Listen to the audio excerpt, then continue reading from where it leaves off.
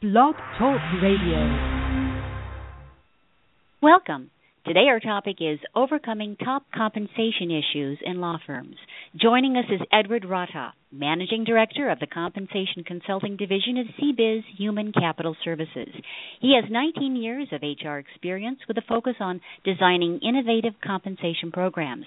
As a recognized expert in compensation, Mr. Rataj has been recently quoted in the Wall Street Journal, Smart Money Magazine, and TheStreet.com. Welcome, Ed. Glad to have you here. Well, thank you for having me. I appreciate the opportunity today. Well, let's start off with a very obvious question. In the current economy, aren't employees just lucky to have jobs today? You know, that's a question I hear quite a bit in my line of work as a compensation consultant. And it's interesting. If you look at the data, what gets reported in the national news is the unemployment rate and how it's still at historical highs. And depending on which side of the political aisle you sit on, sometimes, they point out that a lot of the drop in unemployment is actually due to people giving up on looking for work. And so the job market still isn't where it needs to be, particularly from historical levels. Mm-hmm. But if you dive deeper into the data, what you find is that there's actually an inverse correlation between education and unemployment, meaning that unemployment is at staggering rates for those with a high school degree or less. But if you look at those that have a four-year college degree, or as you'd see in a lot of law firms, people with advanced degrees, the unemployment rate is in the 3 or 4%. So there's still a competition for talented employees and educated employees, certainly. Excellent. Now, with limited money for salary increases, wouldn't it be easier to just give everyone the same thing? Easier possibly, but not necessarily the best idea. When you look at salary increase dollars, they're certainly below historic norms, and they can be limited. What we're seeing many organizations do, and certainly what I suggest to clients, is that that's really a time to not only differentiate your increases based on performance, but to really take it a step further and to hyper-differentiate, meaning if we only have a 2% pool, let's say, if we give everybody 2%, our poor performers are getting far above market increases for their level of performance, Absolutely. And our top performers are only getting 2%. So that's really a time where the easy answer may be to give everybody 2%, but if we can hyper-differentiate and get 6, 7, 8% in the hands of our top performers and do so at the expense of our lower performers, I think that will be successful all around. And that'll go a long way for staff retention as well, certainly. Absolutely. So now what are your thoughts on free compensation data found on the Internet? That's actually an easy one. I think it's worth less than what the cost of it is. The data tend to be self-reported, and that means that I could log on to the Internet and ask one of those websites how much any job should be paid, and not only will they give me an answer, a compensation level, but they'll also give me 3 pages of tips on how to beat up my boss to get a raise. If I log back onto that website, I can then supply them with additional confirmation information that they'll incorporate into that database, and I can just keep entering data until I can literally drive to the answer that I want. So there are very few quality controls in place, and it's not a great way to manage compensation. Right, and you can't believe everything you find on the Internet, as you know. Absolutely. So that's a good rule of thumb. Good rule of thumb. Let's say I have a compensation survey of law firms. Is that all I need? That may be all you need for some law firm-specific jobs. So for attorneys, for paralegals, for legal assistants, that may be a great source of data. But there are other jobs that are found within law firms, whether it's a receptionist, an accountant, an IT person, an HR person, where your competition isn't exclusively other law firms. In fact, you'd be competing with a broader spectrum of employers. And so I found it's critically important to not so narrowly focus on industry, but to really make sure that you have data that matches the area where you would recruit employees from and lose them to, in terms of both industry, but also geography and size of organization are important components depending on the job as well. Good information. Now, how should compensation be handled across diverse geographic locations? That's a question that we've been asked by a number of broad organizations. And have diverse locations, exactly, right. Right, whether it's a law firm or financial services or a restaurant chain. Mm-hmm. The simplest solution that I've found that really accounts for those different geographic areas would be to have kind of a home-based salary structure, so to speak, that jobs are slotted into based on market. But then we may have a separate structure that captures the Los Angeles and New York markets, for example. Now, they're on opposite ends of the country, but both tend to pay well above the national average. And so we may have another structure that is 20% higher. So what that would mean is maybe a paralegal is in a grade 4 in our home-based structure. In New York and Los Angeles, they'd still be in a grade 4, but the compensation associated with that grade 4 in those other areas would be significantly higher. And the same would apply if you have a location in Mountain Home, Arkansas, for example, where those differentials are quite a bit below national average. Good information.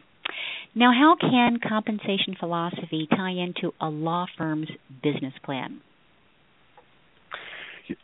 I've seen that work specifically in law firms, frankly, at extremes of the compensation philosophy range. So as a little bit of context, 80 to 90% of organizations across the country target the 50th percentile as their market compensation philosophy. In other words, they want to be market competitive. They want to be at the point where half pay more, half pay less. Right. Now, I've worked with some of the premier law firms in the country, and they're looking for literally the best of the best talent and are willing to pay top dollar for it. These are the firms that are paying six figures to the people who graduate in the top 5 or 10% of their class from premier institutions. Mm-hmm. At the opposite end of the spectrum, I worked with a law firm that was in the bankruptcy business. Unfortunately, in today's economy, their business is booming. Right. But they're literally looking for attorneys to fill out standard forms, not even to fill them out, to review standard forms that have already been filled out, and they need the letters JD after their name so that they can sign off on the form. They're looking for the least expensive attorneys that they can find, and they're not paying six figures right out of school. They're trying to be at the lowest level of compensation they can find to get a warm body with the letters JD after their name. Two very different compensation philosophies, but both of them tie directly into the business plan and how that firm is structured.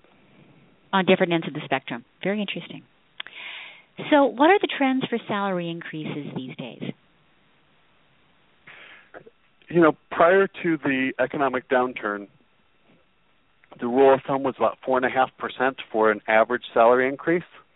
Mm-hmm. In 2007, 2008, as the market went in the tank, we saw them as low as not only 2% or so, but there was great variability in those increases, meaning there were a lot of zero increases for companies. At the opposite end of the spectrum, there were a number of companies that said, we're going to overinvest or we're going to put a lot of money into compensation while the market is down and while employees are cheap, and we're going to hire the best of the best. What we're seeing today is that 2% has started to track up about 0.1% every year. So this year we're in the 2.5, 2.6. In some industries and areas, it's up as high as 3% of pay range as what we're seeing today. Interesting. So how large does a law firm need to be in order to formalize the compensation system?